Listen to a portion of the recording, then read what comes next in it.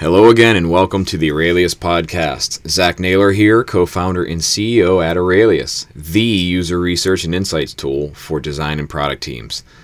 This episode we had a chance to chat with Mariah Hay. She's the VP of Product at Pluralsight, an online education company that offers a variety of video training courses for software developers, IT administrators, and creative professionals. We had a wonderful conversation about the work she's doing there, which focused around how she's building a customer feedback loop and doing UX and design at scale in a fast-growing software company. Part of this, as naturally happens, led us to discussing user research and customer feedback as part of that customer feedback loop, and how she and her teams are doing user research and applying it to the designs and product decisions they're making at even the highest levels of the company. Finally, we dove into a really fascinating topic that's been on my mind around how to include developers and technology team members in research and the value of doing so. It was a great conversation with solid takeaways for both individual practitioners as well as design leaders alike. I really hope you enjoy it. I'll also mention that if you're on a team doing any sort of user research and customer feedback, you should check out what we're doing here at Aurelius. We help you add, tag, organize, and search all of your user research notes and customer feedback in one place so you can create those key insights and share them with your team so you can make that research actionable in making better design, product, and feature decisions together. Go check us out for free with our 14-day trial and let me know what you think. You can go to aureliuslab.com. That is www.aureliuslab.com. All right, let's get on with the show.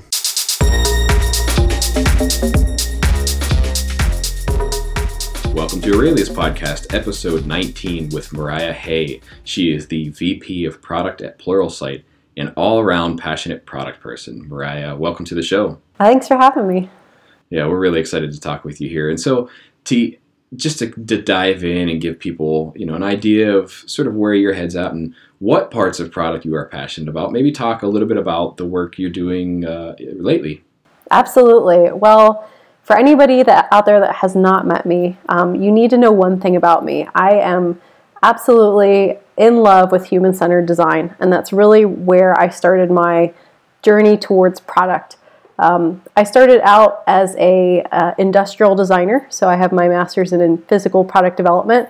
And the thing that I always loved about it was not the mass producing of items or materials or even, you get some of the car designers out there that are just obsessed with transportation and automotive design. I loved learning about humans and the context in which they needed to use products and how to create products properly. And for me, I feel really lucky because I kind of came along at a point in my career where, the B2C app market kind of hit this upswing about a decade ago with the iPhone and the advent of all of the apps in the App Store. And my skills have translated nicely into digital and online to be able to satisfy awesome product requirements for folks at a much larger scale than you do with physical product development.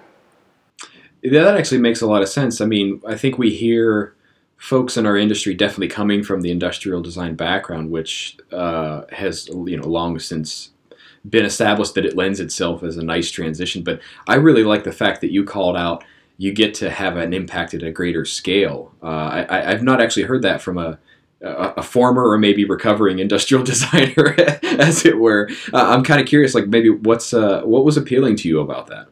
Yeah, that is a really great question. When it comes to comparing industrial design to digital development and software, there's a couple marked differences. A is the cycle of creation is a lot shorter. So you can get things out into market, you can test them, you don't have to invest so much time and effort. And because of that, people are less concerned about sharing with each other within competitive markets what they're working on because it's much faster to get out. Unlike R&D at a company like Apple, when you think about the actual iPhone itself, the design, creation, and manufacturing and engineering of something like that just takes so much longer, so it's easier to copy, which is why copyright and patents are such a big deal in that space and not in this one. But apart from kind of a sped up cycle, You also are hitting a whole lot more users a lot faster. Again, when you think about physical product, you're limited by the distribution and reach and countries and tariffs and things like that. But when it comes to software, I can tomorrow press a button on something we're trying to deliver. It can be a small experience and it can hit 5 million users that day. So you get user feedback in a much more expedited fashion than you do with the physical product development. And so you can really make those changes and observe human behavior and apply it really almost in real time. I really, really enjoy that answer. I have a couple follow-up questions to that, but before we even dig into those, I'm curious, Mariah, if you could give people a little bit of background too about Pluralsight and the work that you're doing there.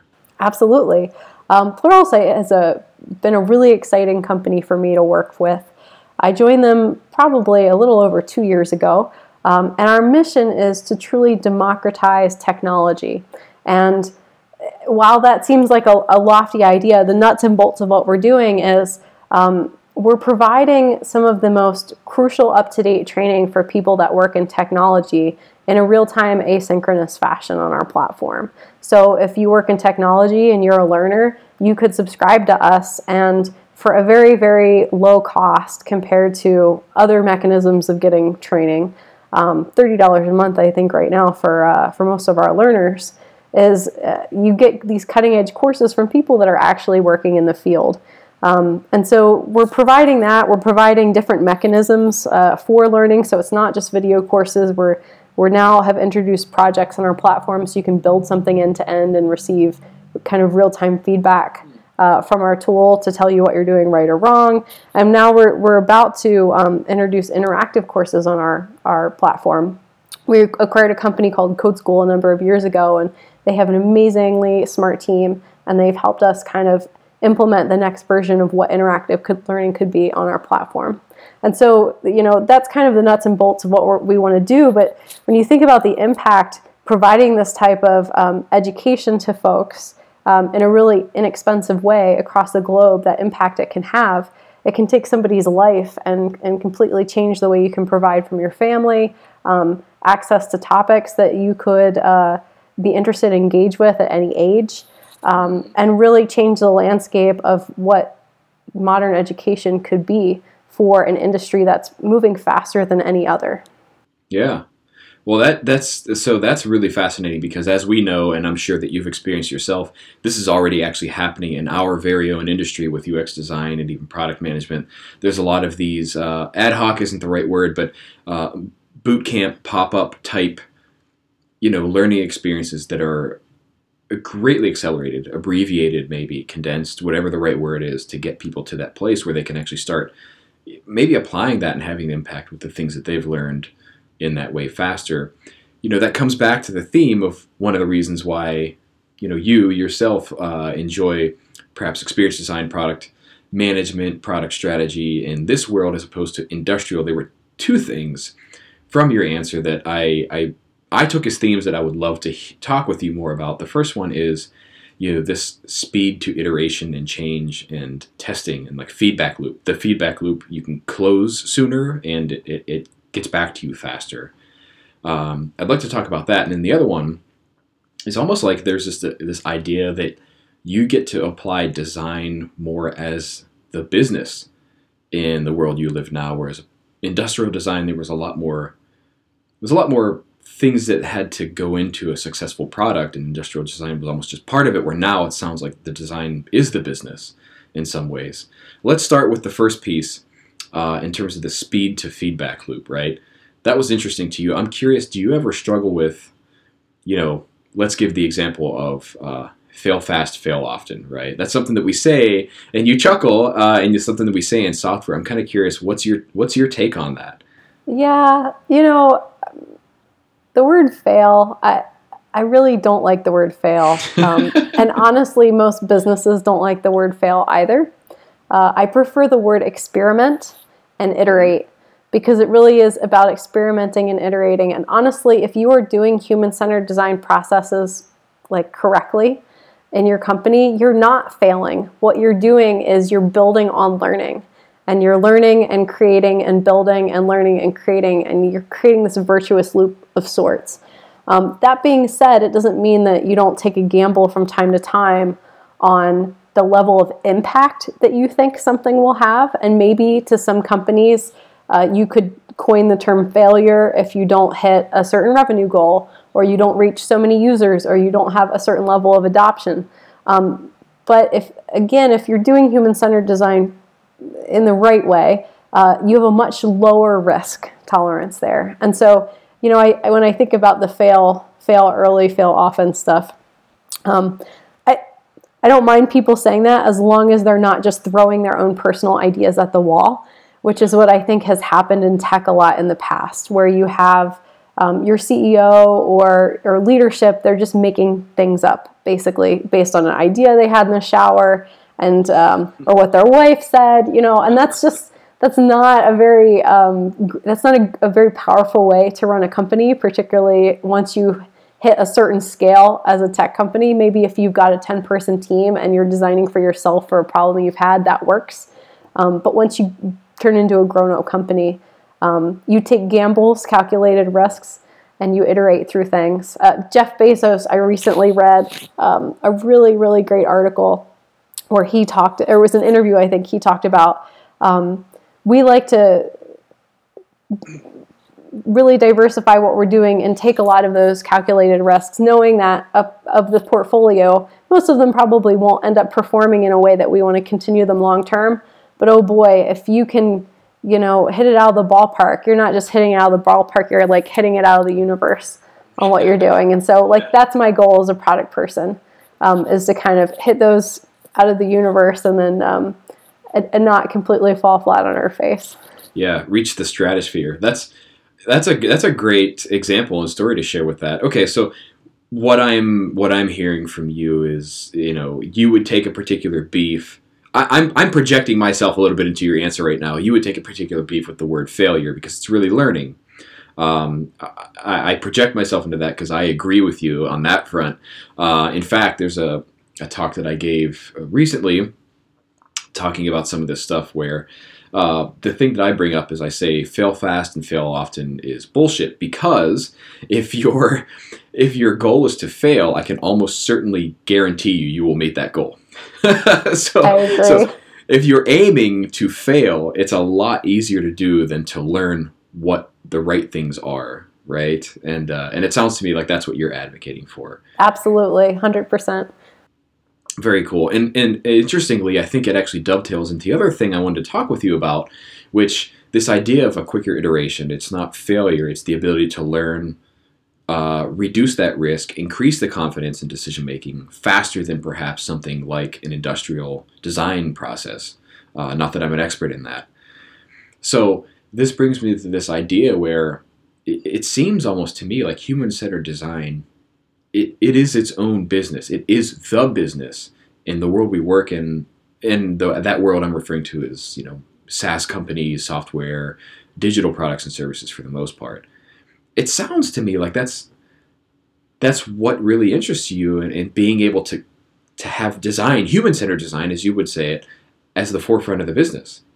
Lots of companies organize themselves in different ways when it comes to philosophy, and I truly believe and have seen and lived company philosophy leads all, and it has to come from the top down. It is the leadership of the company. Some companies are obsessed with copying other companies and copying their product, and that can be a good business strategy. You be the close, follow behind. Somebody else has already done the hard work, but you can also follow people that are failing fast. So, you've got that.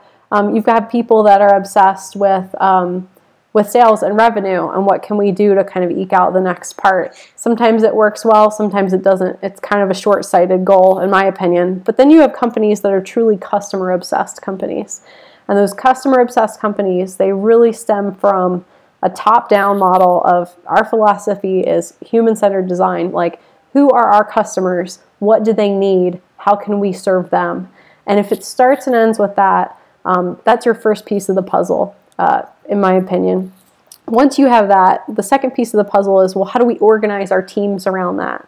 Especially in tech. A lot of tech teams organize around tech production philosophies, not customer philosophies. They might subscribe to one particular tool that they live and die by. They might be, oh, we're purely lean, or we're agile, or we're this or we're that. But none of those things matter if that doesn't organize around executing that philosophy. The reason I moved to Utah and joined Pluralsight was I was so excited to see a company that had organized their product and development teams and content. We create our own content too at Pluralsight. And so we're kind of a weird content as a service, software as a service. And now we're platform as a service because we've got all these enterprise offerings too. So we're in this weird place where we do each of those things. But our teams are, for the most part, co-located cross-functional teams where they're truly making the business decisions based on all of the research that they do in their day-to-day. And it's not me as a leader telling them what to do. They're telling me what they're seeing. And so we have such a great vantage point of that. And so if you have your philosophy, you organize your teams around executing, and then you have a set of practices, which are the human-centered design practices. What kind of research do you do? What are you looking at? Who are you talking to? How often? How do you use that and break it down to inform what you're working on? If you can triangulate those three things, that's when the magic really happens. Teams are empowered to work to the highest level of their education and ability, and people are very happy, and you're doing amazing things and meeting as many customer needs as you possibly can in a most targeted fashion to really be successful for your company. Yeah, fantastic. I am very huge fan of everything you just said there.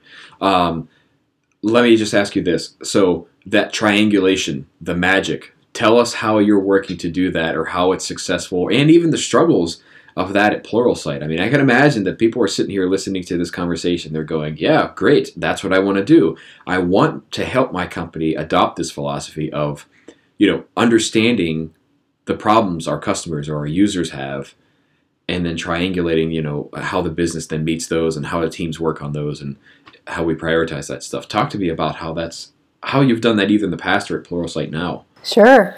Well, the whole reason I tell people I'm in leadership now is because I was a frustrated individual practitioner who was done managing up when it came to this stuff. I realized that, individual practitioners, you can be really amazing at your job, but if you're not working in an environment that supports that, there's very little that you can do to organize your whole organization around that in a meaningful way. Maybe you can do pockets within an org if you're a large company. But if you can come in as the leader to create this, that's what I had spent, my last couple jobs doing. I had my very first leadership opportunity.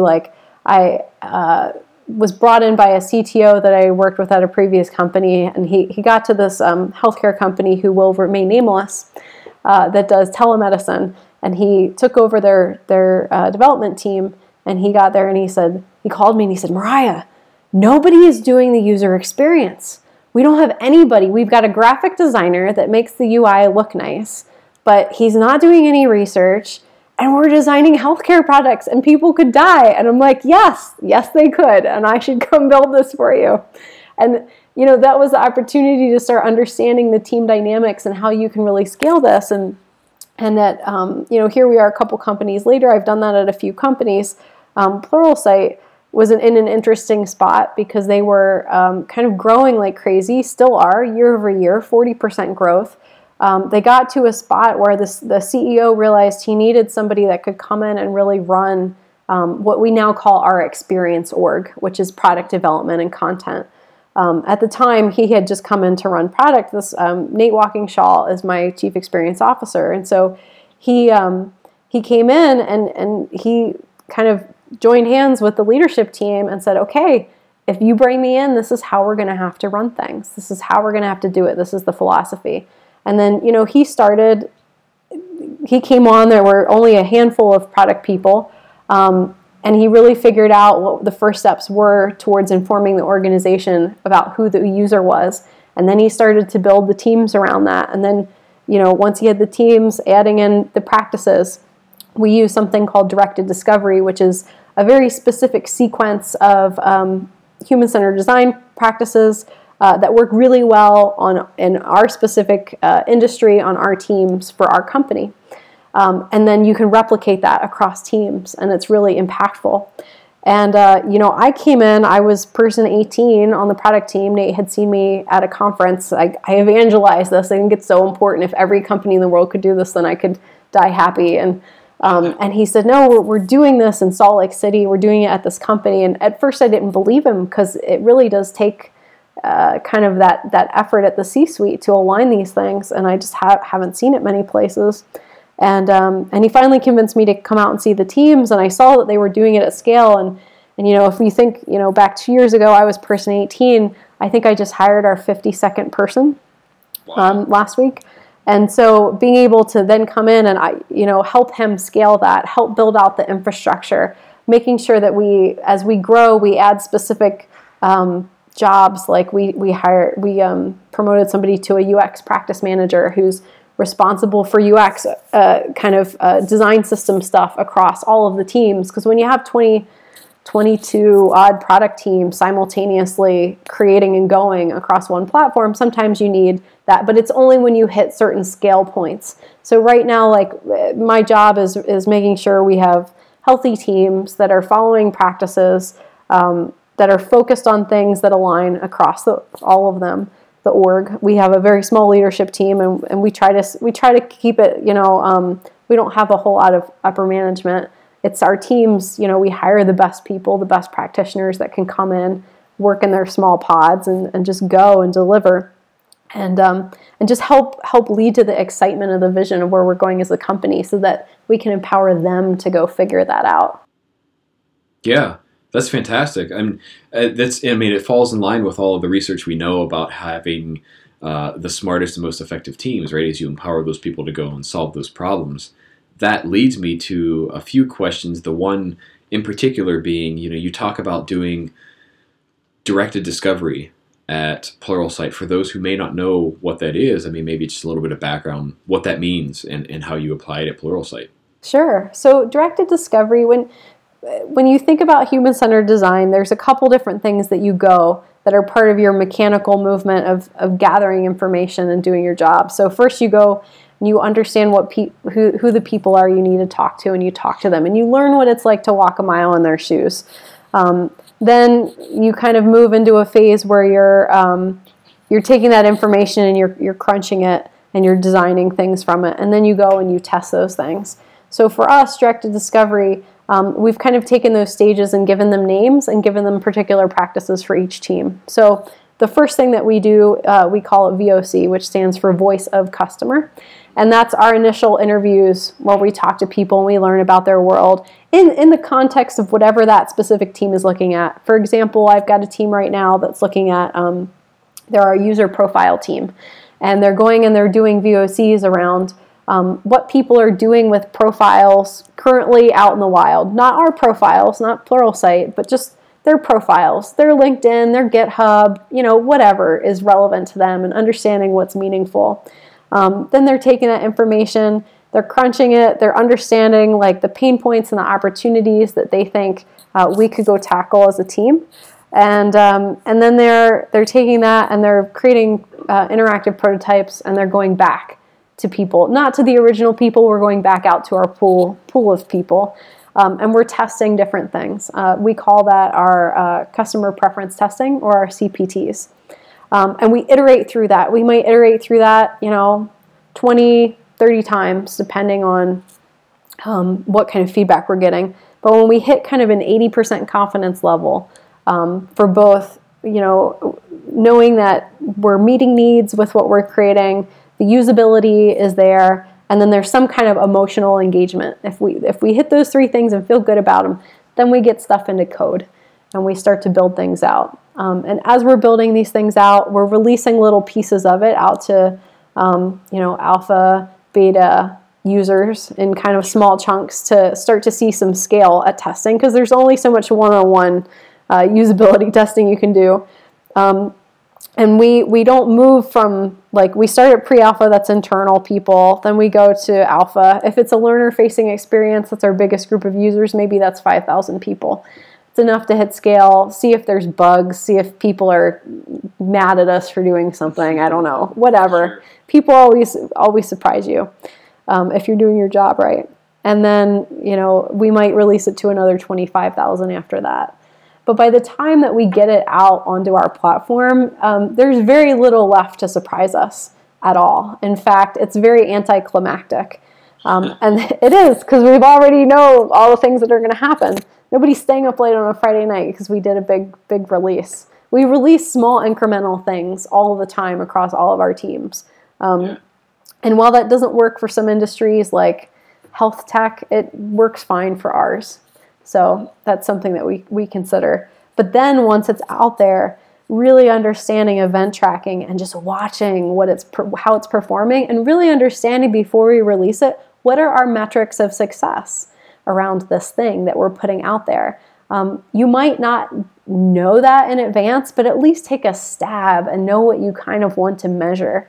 I think that's been really exciting being at Pluralsight as well, because I've worked for much smaller companies in the past, and even in I ran a branch of an agency for a while, and when you're just doing little projects for other companies, you never get to see that full life cycle.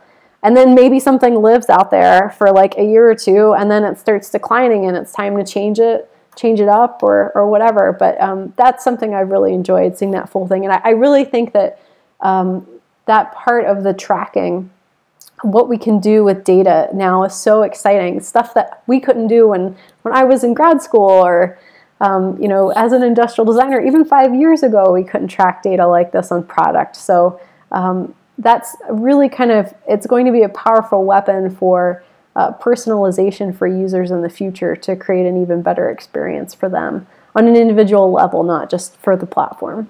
Totally. Well, so Mariah, a couple things that I'm pulling out of this too, and all of the awesome stuff that you just shared. The first and foremost to me is that the foundation of all of this excellent work, it sounds like you and the Pluralsight team are doing, is grounded in user research, customer research. That's the first and foremost. And I would say, a close second is that, you even stated it yourself, is it starts from the top down. It's leadership valuing that, and perhaps craving it, wanting to make decisions based on that. So I was just, talk to me about how that happens. Is it luck? Is there hope for somebody listening here that says, well, maybe we're not doing enough research, or I can't convince people that this is applicable, or I can't really manage up in the way that Mariah did.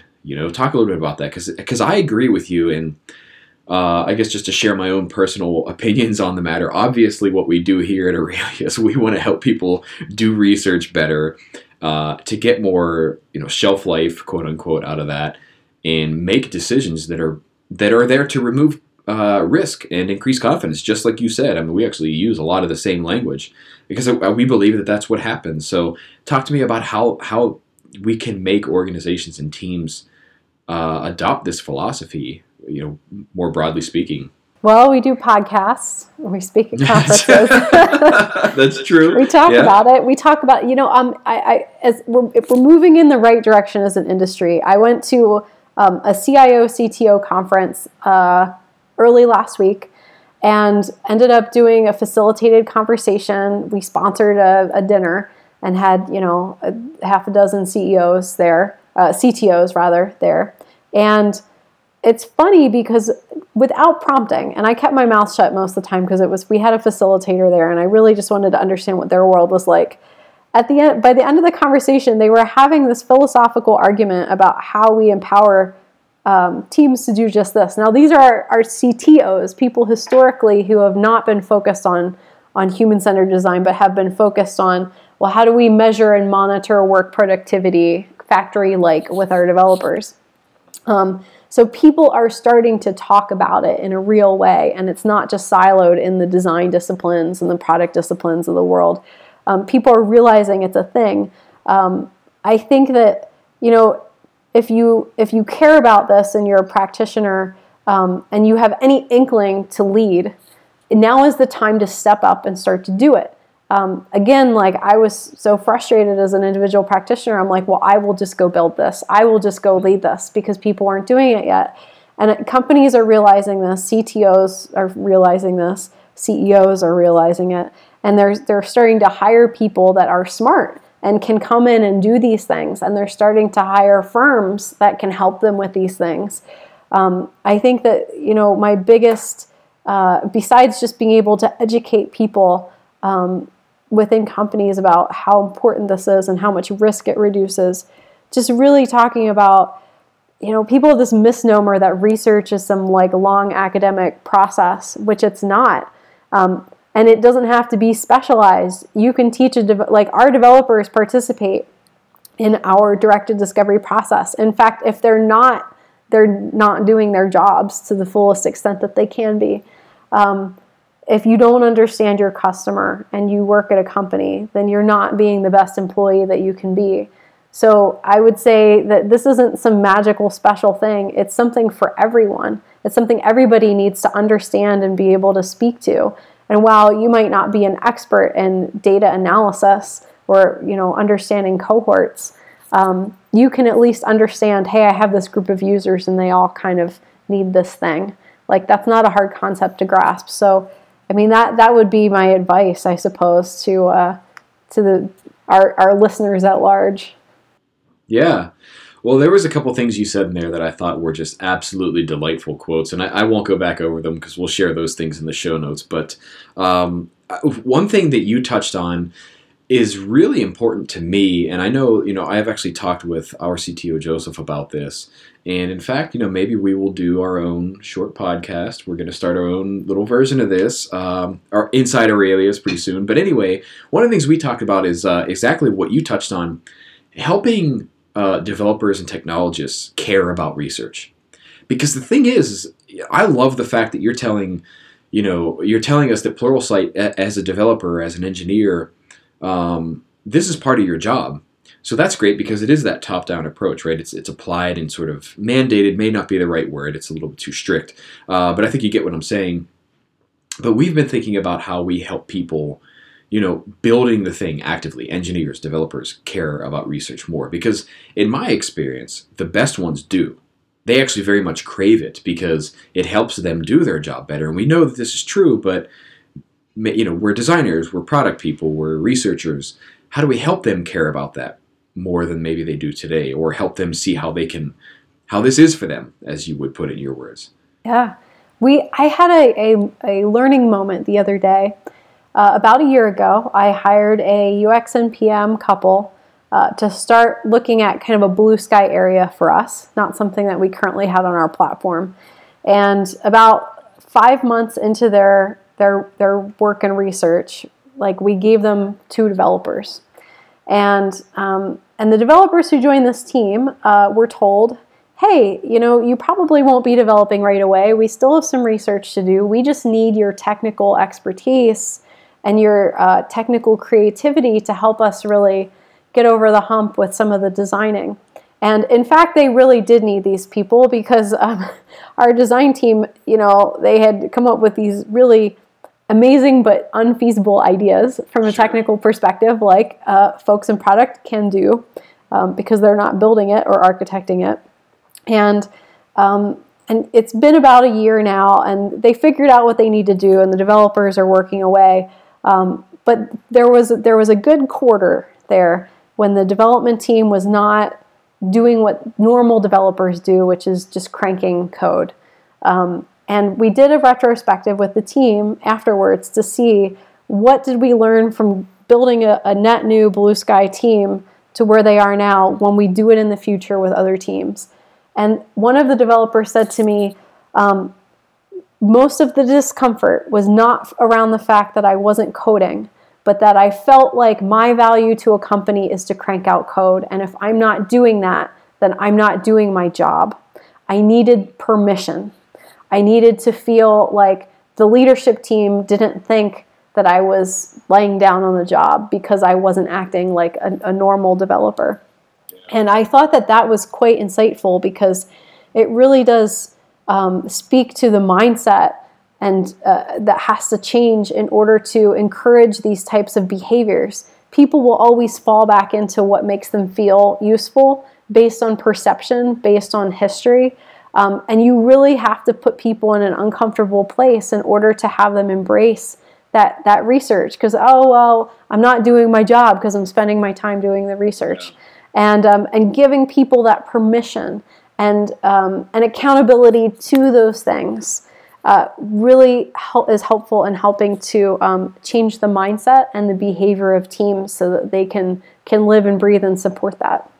This is really, really good stuff we're getting into, Mariah, because the permission piece, the first thing that popped into my mind was this idea of like a social contract that we have with the people we work with, right? And so there's like two sides of every coin in how we think people perceive us and how we perceive ourselves, and then vice versa, right? And so on the developer side, maybe at Pluralsight, as you described, is these folks were saying, I believe people expect of me to be cranking out code.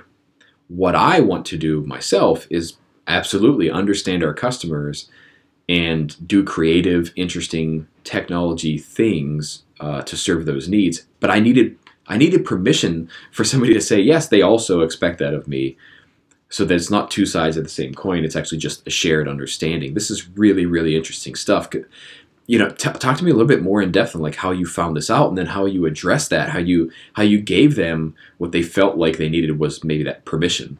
Yeah. Well, I didn't so much as give it to them as kind of like it was just a weird cloud. So this all started because their manager said, hey, let's have a retrospective. It's been X number of time. Let's talk about how this went.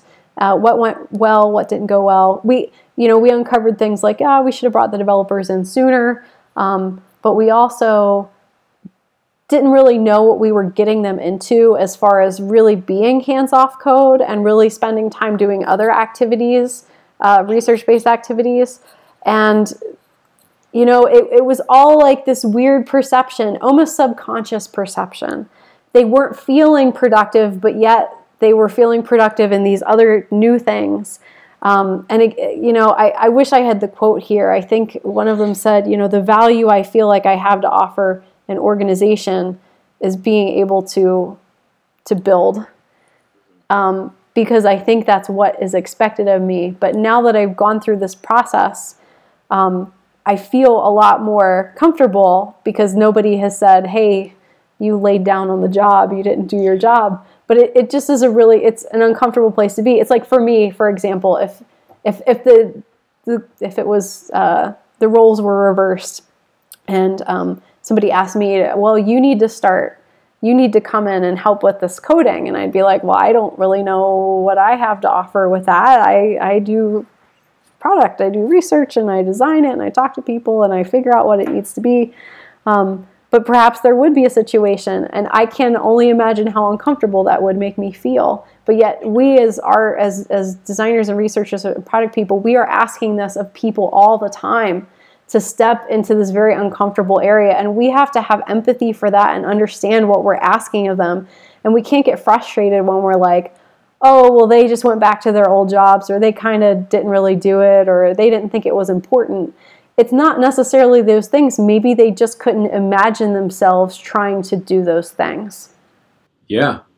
This is such an important conversation. I'm really glad that it naturally led here, because I think you're absolutely right. And part of that too, and I keep reusing the quote from one of our very brilliant past guests, Christina Woodkey, where she said there's, a lot of designers with empathy for their customer, but none for the people they work with.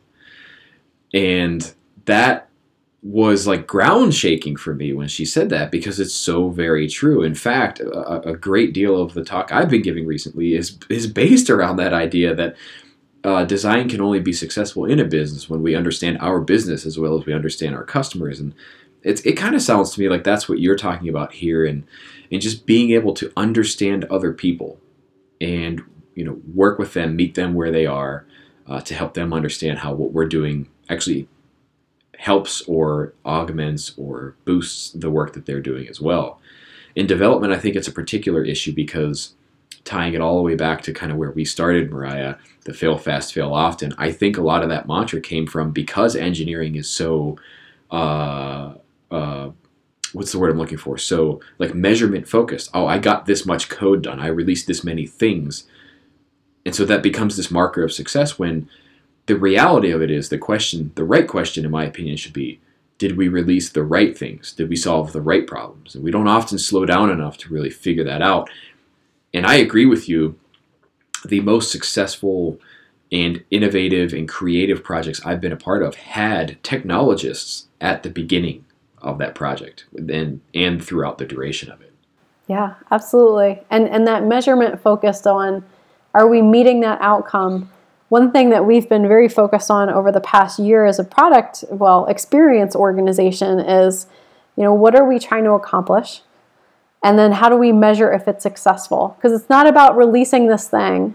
It's not about shipping it, because if you don't hit that metric, then it's not useful. For example, I have a team that's looking at, we're going to release interactive courses on the platform. And I don't want them to just release this thing and then kind of, okay, what's next? It's shipped. How do we know if it's being successful once it's out there? And so we're starting to look at metrics like, well, what does success look like for our other courses? Well, it means, X percentage of people that start it finish it. Or on an interactive course, our interactive courses are, you watch something, you practice something. You watch something, you practice something. Well, if people get through the first, we call them code challenge, the practices, then typically we have a very high success rate of finishing them. But if people don't get over that first hump, then they're never going to get there. And if people don't play our courses, it doesn't matter what it is, it's not having a learning impact for our user. It's not accomplishing it. And so really making sure that, the whole team is looking at that. The developers are looking at it, the product manager, the UX designer. And if it's a content-based experience like this one, the content person that's on the team as well. And really getting the whole team vested in the success and not the shipment.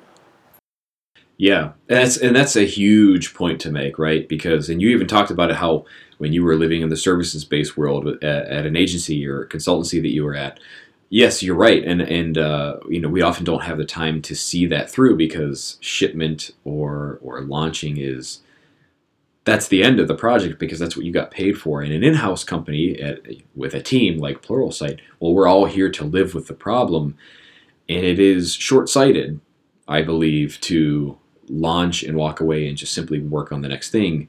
Whether or not you solved that problem for the people you're trying to serve, whether or not you provided value in the way that you intended, is a very sophisticated and mature way to consider that. And I think that's where the most successful companies will be focusing moving forward. Totally agree. We're not perfect. We're still figuring out what all of the event tracking looks like and what the most crucial metrics are, and what the next step is around looking at even algorithm success. When you think about how do you measure, AI and machine learning, how do you measure that kind of success? Like, is it doing what you want it to do? Is it, understanding what's happening under the hood? Like, we have a long way to go. But I'm heartened, and I feel like you're either moving in the wrong direction or you're moving in the right direction. And I feel very strongly we're moving in the right direction, which is a good place to live. That is a good place to live. Again, that confidence, it reduces the risk that you feel and the confidence in the decision-making that you have. So, again, I want to come back to this place of, again, particularly customer research and even with this developer slant, right? Talk to us a little bit about how you're doing this. I mean, how are you conducting this research? How are you turning that into something meaningful that eventually goes into actions or decisions? And how are the developers involved in this process? Sure. Well, earlier we talked a little bit about some of our process, the VOC and the CPT, voice of customer and customer preference testing. Those are very heavily interview based. And when we're doing VOCs, there's always the PM and UX in those, but we rotate developers through them. And developers don't need to sit in every single research session to be able to get the gist, because, as product folks, we start seeing patterns and stuff relatively quickly. And unless you get some very weird outlier person that you talk to, all of those conversations are really helpful for developers, even if they can only hear a few of them. Then we get the whole team together and we'll do something called narrative sessions. And narrative sessions basically are the team taking all of their things that they've thought, they've heard while they're having these conversations, and creating like narrative stories, if you will, around, okay, well, this is what we've heard. These were the problems. What if we created something that allowed you to do X, Y, and Z to solve that problem? And so they'll start to create these narratives around the product that they're going to go build. And, they end up getting into very low fidelity, wireframes with markers on paper. We encourage everybody to draw. We know not everybody feels very confident in drawing because we kind of beat that out of people in middle school and high school. But we still encourage people to kind of draw these things out. And then that gives the UX designer something really solid to then go and take and start to create the mock-ups from in a very high fidelity way. And then, those mock-ups are used in CPTs. The developers rotate through those as well. So again, they're getting touch points. They don't need to be involved in all of it. So at a very basic level, like if we don't do anything else, we do that. We have started to get into other more sophisticated ways of breaking down some of this rich qualitative data, user journey maps that we can share out as an artifact with people outside of the experience org, things that we can go back and point to, ways to take this qualitative data and create some quantity around it and kind of map those out at a very high level statistics, what we're seeing and hearing, and going through and breaking that down for other people. We use personas. That's was our earliest tool to really make sure that we're talking to the right people in the first place. And we're designing for the right people too. We're designing with them in mind as we're coding, as we're creating prototypes, as we're doing any kind of work. So there's, we've kind of got a grab bag of stuff, but that's our basic structure that we tackle and how we involve the developers. Sure, that makes a lot of sense. And the biggest thing I took away is what we all believe is true anyway, is that including the developer up front and including them as part of the actual research that gets conducted in many ways just leads to a greater outcome. Now, the way in which you manage that information and pass it along and share it can and should change depending on who you are and your team and your culture and all that stuff. But really making sure that at least someone from that respective area is involved up front seems like that's been leading to the most success for you and your team. Oh yeah, and they'll hear things that the UX and PM won't, just because of the lens that they're looking through as a technologist. It's really amazing what, each individual role will pick up on, which is why it's great to have kind of that portfolio of roles within a team when you're doing this type of research. Absolutely. And even just to share a personal story, something between Joseph and I, we were working on it with Aurelius. So, we specialize in helping people add, tag, organize, search all of their research notes and feedback, right? And you can create key insights, share that stuff out. One of the conversations we were having recently was the sharing that stuff out part, right? And being able to upload documents and artifacts and all that stuff.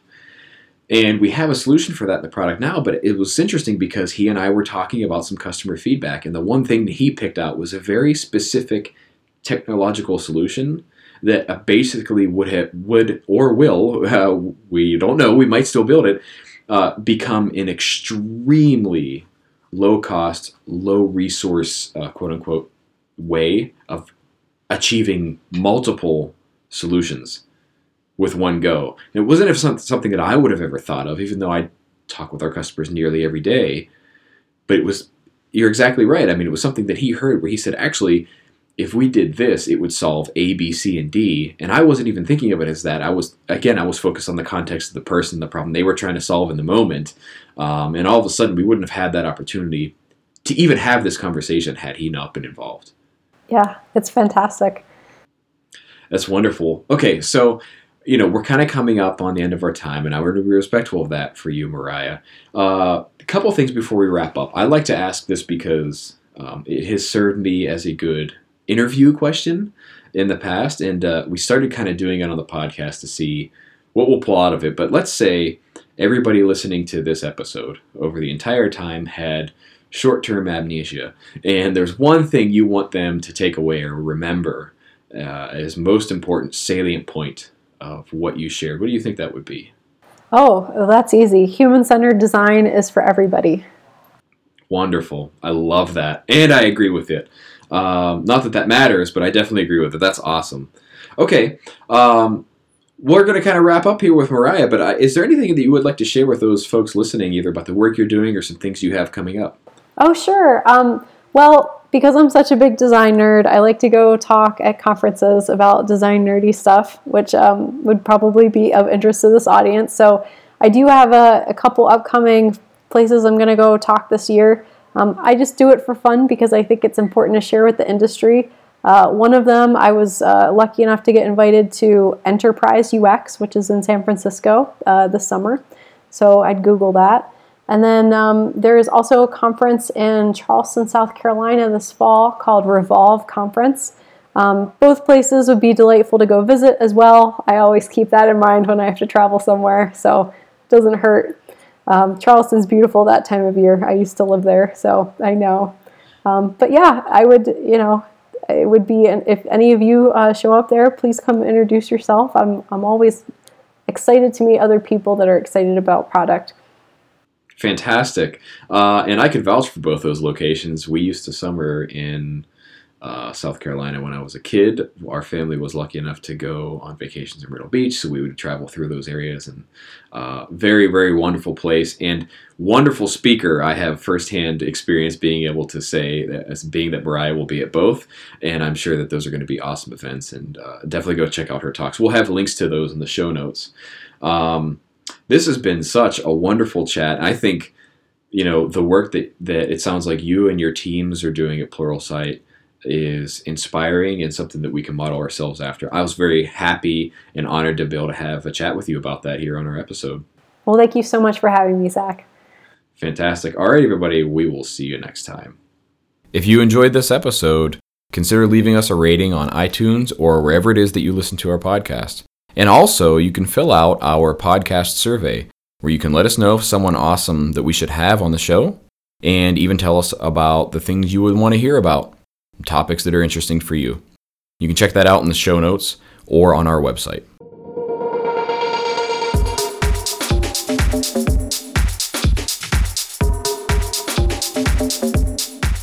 Thanks for listening to Aurelius Podcast, talking about product strategy and design strategy. We are the first platform of its kind to help you solve the right problems for your customers and your business and build products and services that truly matter. You can check us out at aureliuslab.com. That is www.aureliuslab.com. You can check us out on Twitter at aureliuslab and Instagram aureliuslab. We'll see you next time.